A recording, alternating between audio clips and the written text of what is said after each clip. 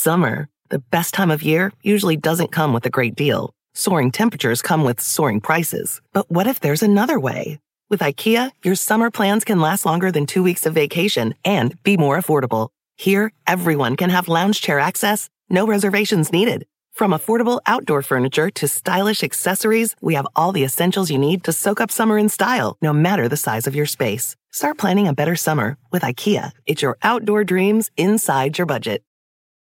Save big money on everything for your spring projects at Menards. We have all of your garden and landscaping essentials. Master Garden Premium Garden Soil contains a slow-release fertilizer that feeds gardens for up to 9 months. It produces better results and is ready to use for all your gardening needs. Save big on Menards' great selection of garden and landscaping products. Compare brands in store or online at menards.com. Save big money at Menards.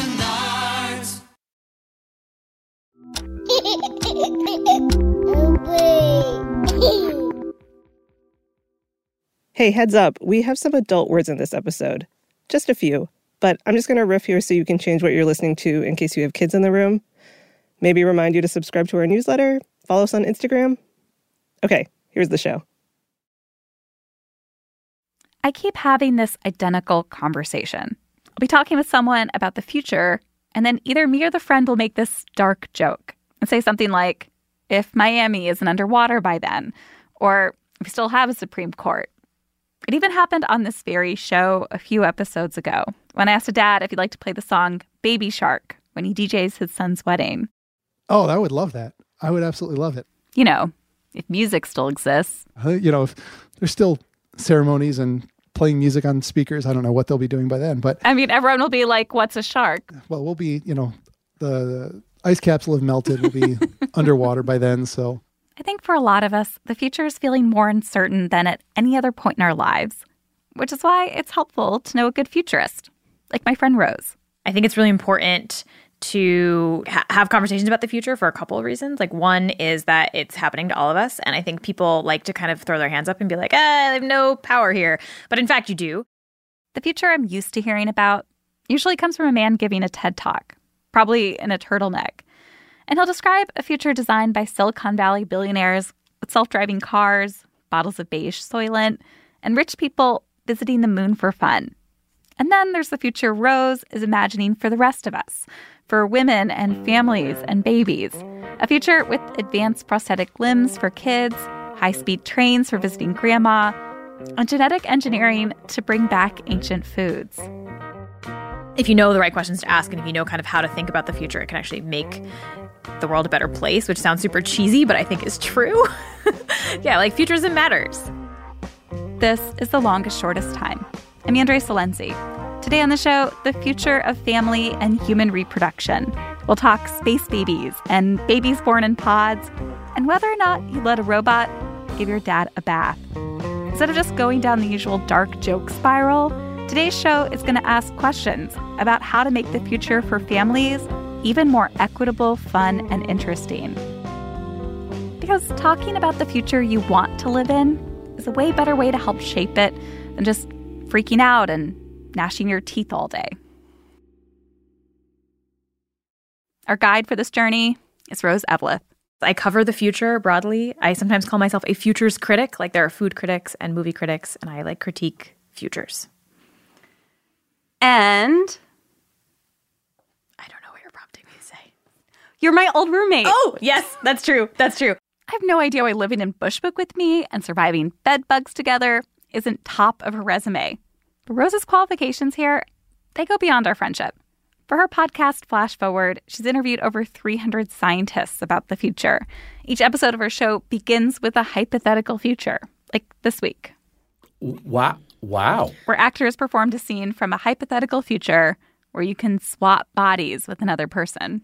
Wait, do you have to buy all new clothes now? Actually, this is funny, but the company I use includes the person's closet with the swap. So I inherited all this stuff I'm wearing. That's so smart. You look great. So I wanted to try improvising a hypothetical future with Rose. So close your eyes. Okay. It's 30 years in the future. We're in our mid-60s. Okay. and we're walking down a beach together. Jackie, cue the waves. We obviously still have dogs. Definitely. Let's just pretend it's our same dogs. Yeah, they're never going to die. Jackie, cue our dogs. They're like barking and playing.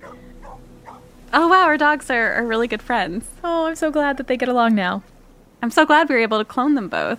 I'm never going to have to train another dog. Just continue on.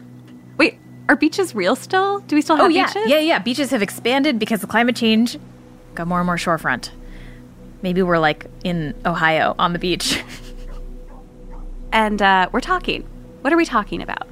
Maybe we're talking about the brand new facility that opened in Boise, Idaho, potentially, that allows people to incubate fetuses outside of their own bodies. So artificial wombs, right? You can rent some space. You don't have to actually use your, human meat sack to carry a fetus to term for 9 months. You can just kind of give it the bundle of cells and let the incubator do its thing and then pick it up later. Would you do it? You'd want in. Yeah. But isn't it weird to just it's not like groceries. You're not picking up groceries. It's like a baby. Don't you want some more connection to it? This could be my way to have a kid in my 60s. That's true, for sure. I don't know, it seems kind of Matrix-y. Where you go and there's pods and the baby comes out of the pod. I don't know. And you have to wonder what these babies are missing out on. So, Rose, you did an episode all about artificial wombs, and it begins with, you can hear someone calling up the facility. Let's listen to that. Hello, you've reached Stavia, the womb away from home. Para español, aprima dos. If you're calling to speak with a certified womb specialist, please press 1. If you're calling to apply for womb space, please press 2. If you're calling to check on the status of your baby, please press 3. Please enter your baby's 7-digit womb code now, followed by the pound key. If you would like to leave a message for your baby, please press 1. If you would like to hear what your baby is listening to now, please press 2. This is what your baby is currently hearing. To change the soundtrack, press 3 at any time.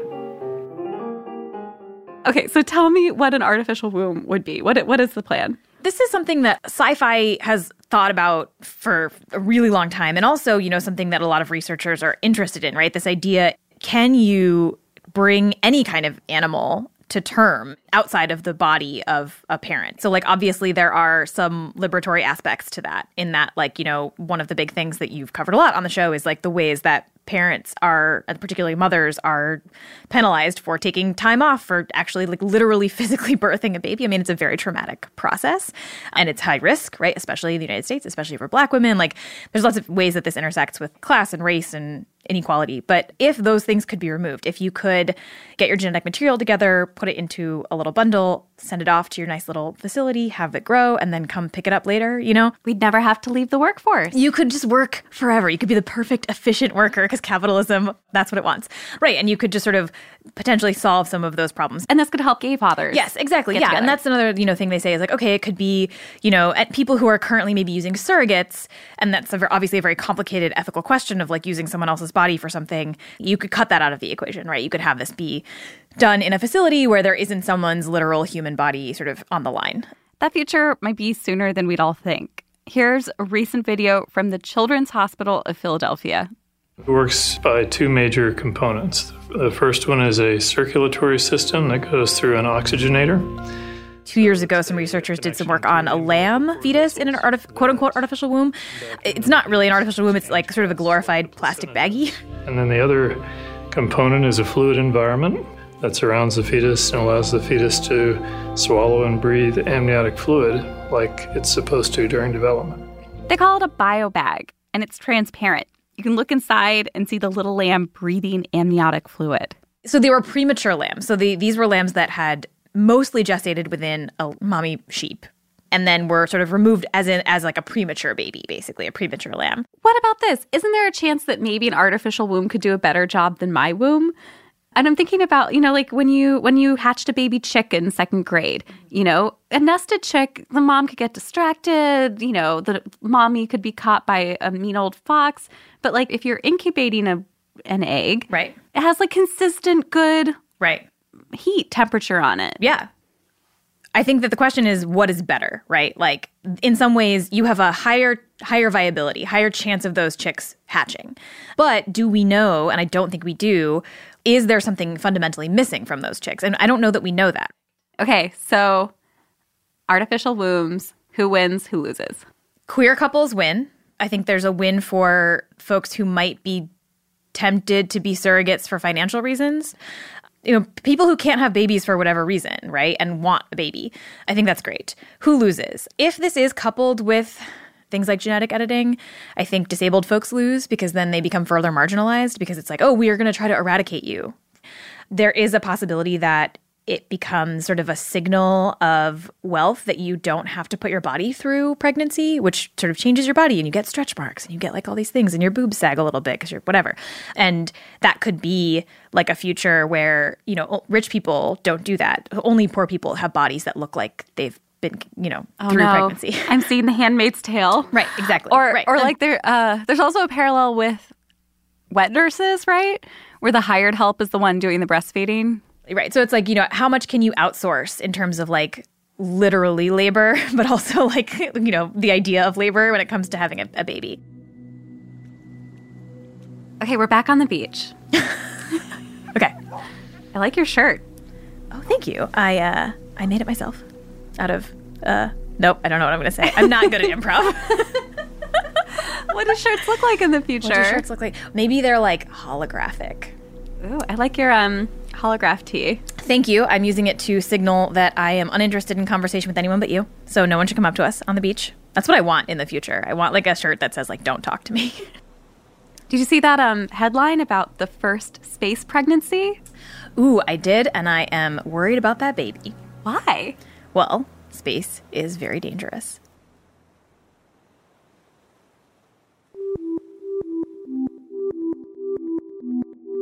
In a bit, we'll hear why that first space baby will probably go against all of NASA's recommendations. If we still have a NASA. Will we still have a NASA? Ooh, yes. Stay with us. Advertisement! Summer, the best time of year, usually doesn't come with a great deal. Soaring temperatures come with soaring prices. But what if there's another way?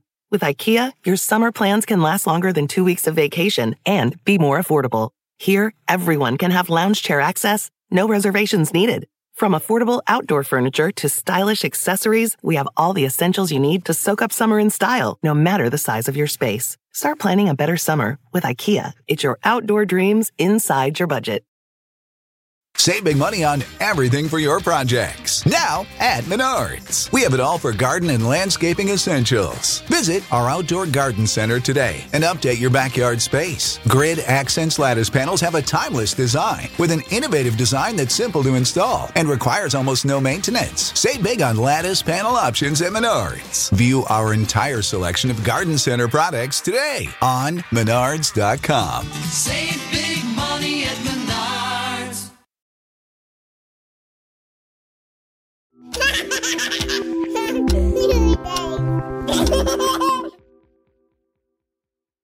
And we're back with Futures critic Rose Eveleth. Where we left off, Rose and I were talking about what it would mean to have the very first human pregnancy in outer space. Here's a little bit of what that future might sound like. Here, the astronauts interacting with an automated medical testing device. Good morning, Sarah. How are you feeling?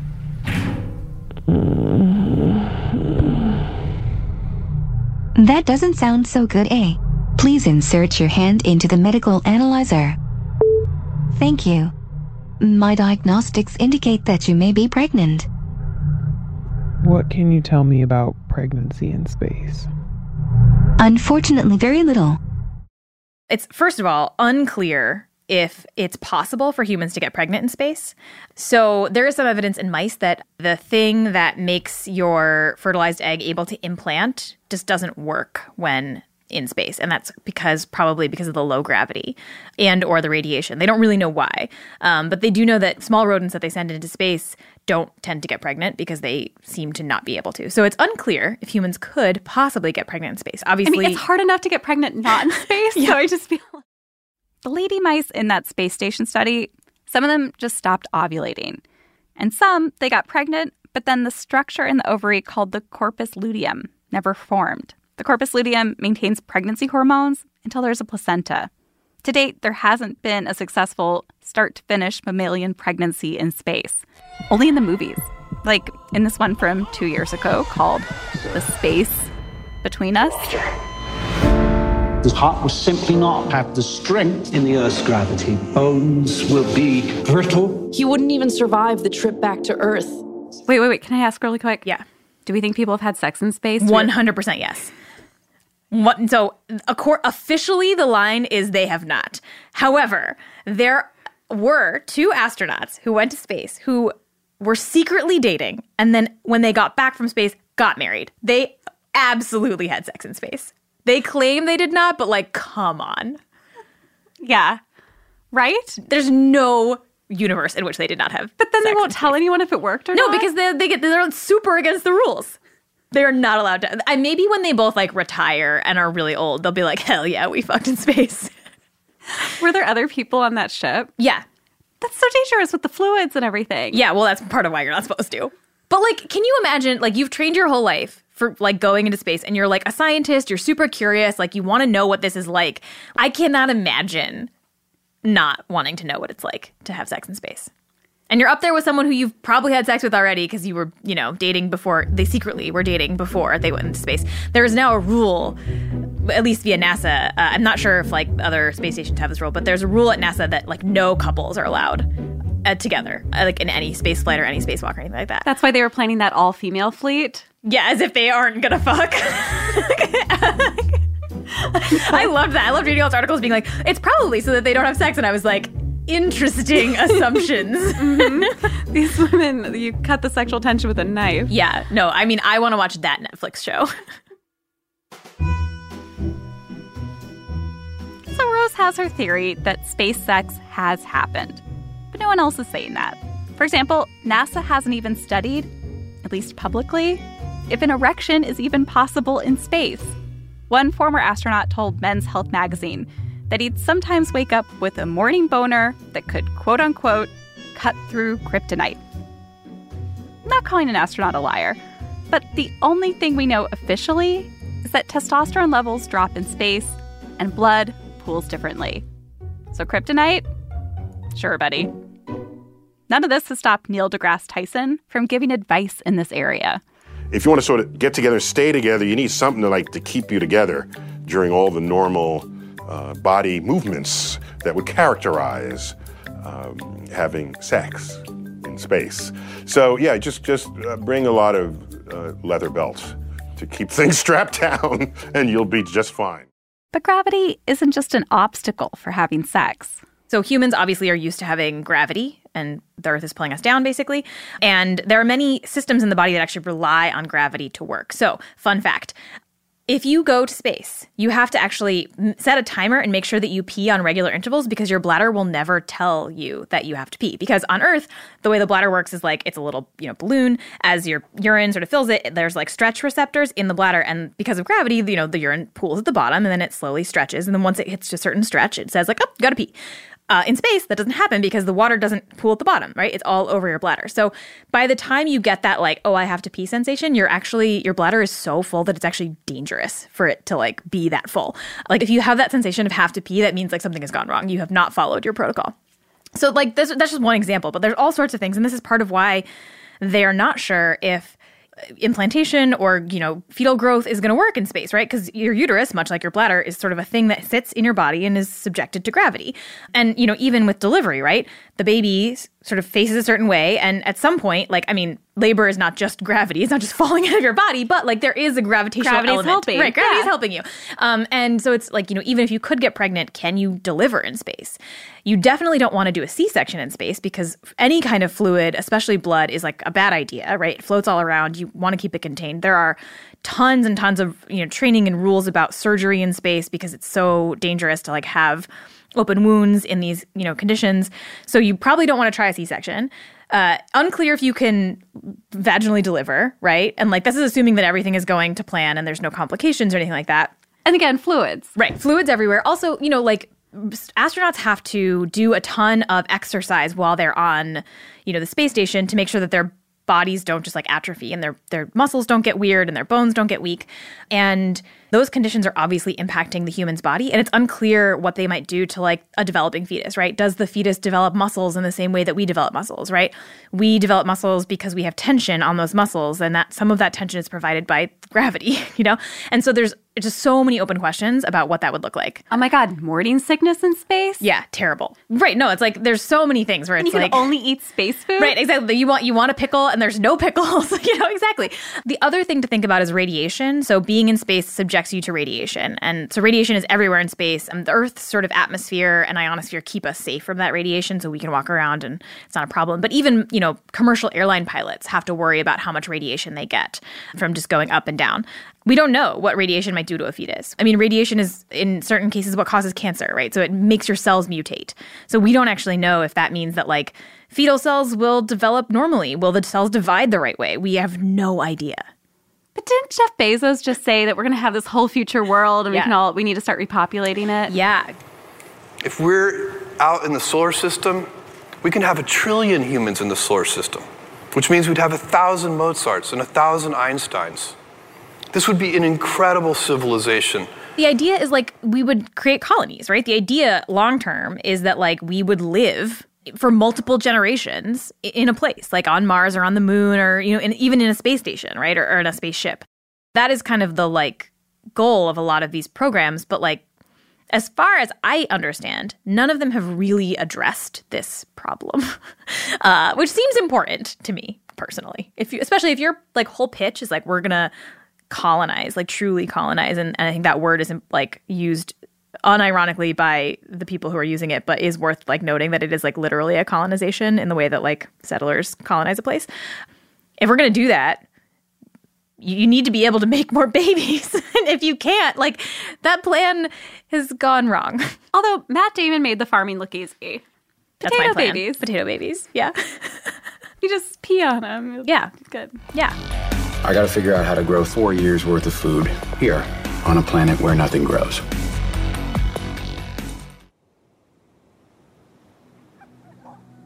Oh, so we're back on the beach. Okay. How are your folks? The robots are taking good care of them. It took me a while to come around to the robots, but I actually really like them now.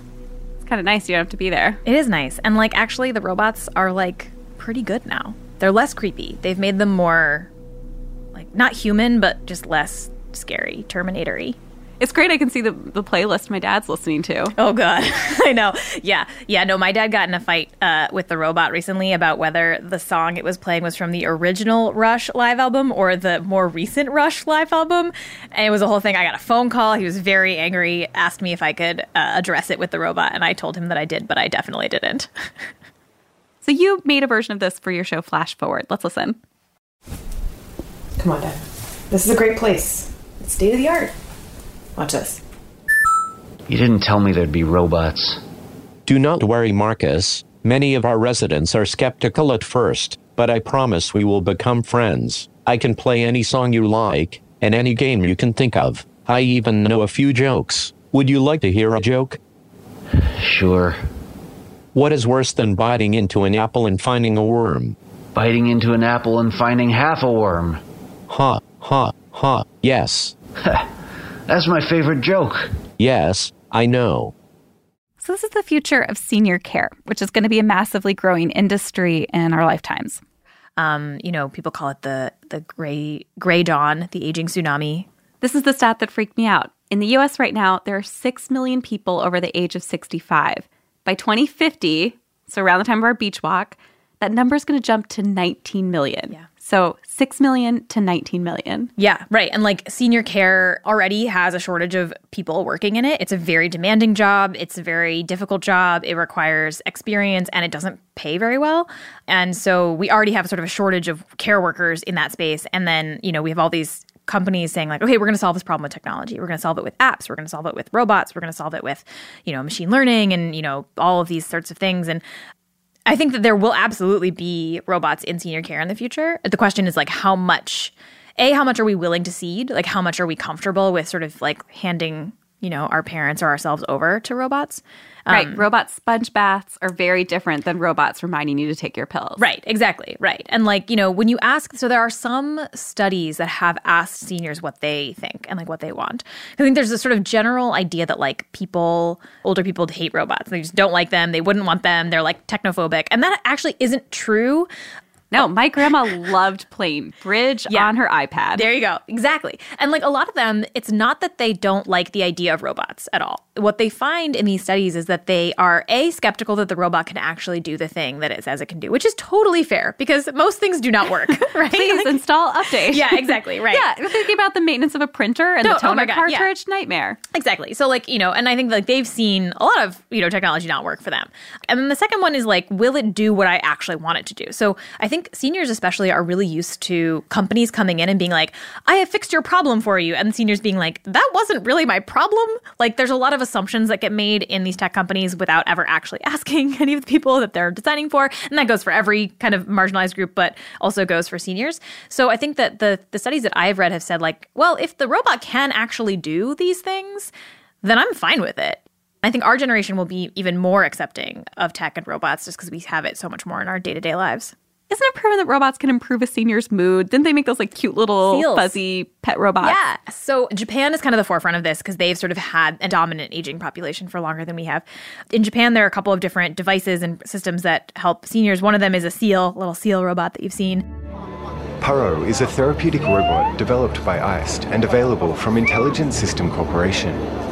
Sealbot. Yeah, and it definitely does help. Paro, modeled on a baby harp seal, displays emotional responses to external stimuli, which are input via a range of tactile, light, audio, and temperature sensors. The biggest thing that's sort of a challenge for a lot of seniors is loneliness, right? It's not medical stuff. It's not, you know, any of that. It's just they're lonely. Like a lot of their friends have died. Maybe their partners have died. Their family doesn't necessarily visit them as especially, you know, people move away from like more and more people aren't living in the same place that they grew up. So you have these seniors who are often living in facilities. They're living by themselves. They're living around other people they don't really know that well. And they're lonely. And so these robots can really help with that. And that's like a huge, huge thing for mental health. And mental health is obviously connected to physical health. And so there's lots of really good evidence that having these kinds of little pets or like toys, you know, there's the Aibo dog, you know, there's all these little things, really does help people, not just seniors, but especially seniors. So that's one possible senior care robot, but the others are just kind of like roving ones on a stand. Yeah, so there's some robots that are already being used in hospitals right now, and they don't replace nurses. Nurses have a very important job, but like they kind of come in and like check on medication. They can sometimes deliver news from a doctor if the doctor can't be in the room at that time. That's sort of controversial. There was a case, I think it was in San Francisco, where an app, basically an iPad on a stick on wheels, like rolled into a man's room, and the doctor showed up on the screen and basically told the man that he was going to die, and his family was like, you could have showed up in person for this. You know, they were very upset about it. Fair, I think it's just fair. You know, I don't know if he's going to get home. Okay. I can order some morphine. Is that what you want? He said yes. They thought it was just a routine visit from this little bot, you know, and then all of a sudden it was like, no, you're dying. There's nothing we can do for you. And they were very unhappy about that. And then it says, please install an update. Right. You're like, please plug me in. I'm out of battery. System update. There's all sorts of stuff. Well, you know what I want to ask? Yeah. Will the robots also have sex with Grandpa? Yeah. I mean, if Grandpa wants it, I think they're pretty good about consent. But yeah, probably. I mean, one thing, there's a woman named Ashton Applewhite who is an anti-ageism activist, and she talks a lot about, like, it's important to recognize that, like, seniors want to have sex, and, like, they should be totally allowed to, because they're, like, human beings, and if, like, a robot makes them feel better about that, and they, like, feel less self-conscious and it works for them, why not? Can you picture yourself in the future getting a bath from your robot boyfriend and you're like, I used to have a podcast and I knew that this would happen. Excuse me, hello, yes. I called this.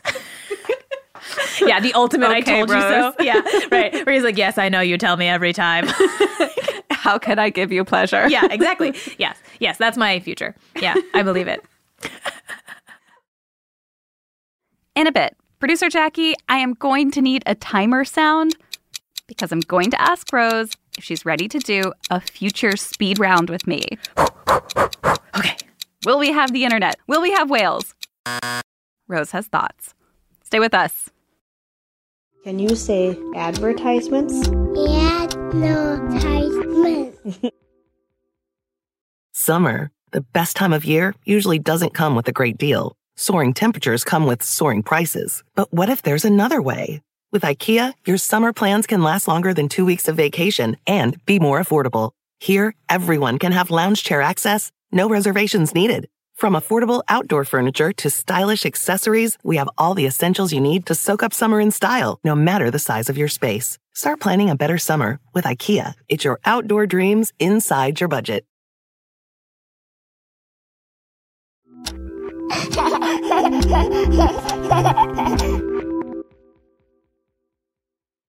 And we're back. And as promised, it is time for a speed round. Okay. This is all I ever want to do with Rose. Ask her a million questions about the future. Here we go. The water supply. Ooh, bad. Will we actually cook dinner for our kids? Ooh, no. Tablets? Soylent? Robots will cook dinner for our kids. Birth control? Yes. Will it be better? No. Will we have it for men? No. Abortion? Will we have it? Ooh, maybe. Postal service? Will we still get mail? Yes. Good. Yeah. So we can still write to Santa? Yeah. But he's no longer wearing the furry suit?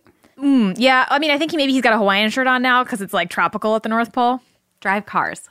Yes. Yeah, self-driving cars are kind of like male birth control, where it's like they're always like right around the corner and are way harder than anyone wants to admit. So we're still picking up kids in our minivans from soccer practice? Yep. Soccer? Hope so. Will we still have cell phones? No. What will it be? There'll be a lot more wearable stuff. So it'll be like distributed across more little devices, I think. Did you just tell me an Apple Watch is the future? Unfortunately. Are we still going to have pets? Ooh, I hope yes. We will have fewer types of pets in the future. Whales? Some whales, yes. Most whales, no. The ocean? The ocean's going to get bigger. Yeah, we're going to have lots and lots more ocean. It'll get bigger and like emptier, but yeah. What are we going to think family means? Ooh, I think family becomes less biological in the future. I think family becomes more of a chosen family and looks a lot more diverse and varied. I think family could be, I mean, one thing we didn't talk about with the artificial womb thing is like you could have 4 parents and you could use genetics to like combine the genes of 4 people as opposed to 2. And then you could have 4 parents or something like that. So I think we're going to see family, the idea of family sort of expand in a really like inclusive and lovely way where it's like kind of like partially choose who your family is, and they don't look like, you know, platonic, like mom and dad and kids and white picket fence and dog. It's like much more diverse and varied and cool. Talking to Rose made me realize I might already be an optimist about the future. Like, take this podcast. With every episode, I get to see the ways family is already changing. And from here, the future looks bright. Even if in the future, I'll still be stuck trying to answer, so what's a podcast? Like a radio show, but on the internet, neither of which exist anymore. We'll be too busy with our sex robots anyway. Everything should always end on robot sex. This episode was produced by me, Andrea Silenzi, with Jackie Sajiko. Our editor is Amy Drozdowska. Our show's creator and executive producer is Hillary Frank. Hillary's new book, Weird Parenting Wins, is out now. Go get a copy.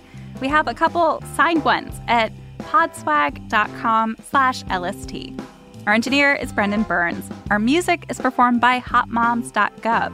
We get editorial support from Peter Clowney, Antonia Akatunde, Anne-Marie Baldonado, Rekha Murthy, and Julia Wang.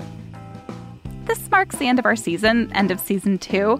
We're going to be back in 4 weeks with more episodes, including one about what climate change means for parents and people thinking about becoming a parent. It's hard to talk about apocalypse and birth, but, they're intertwined.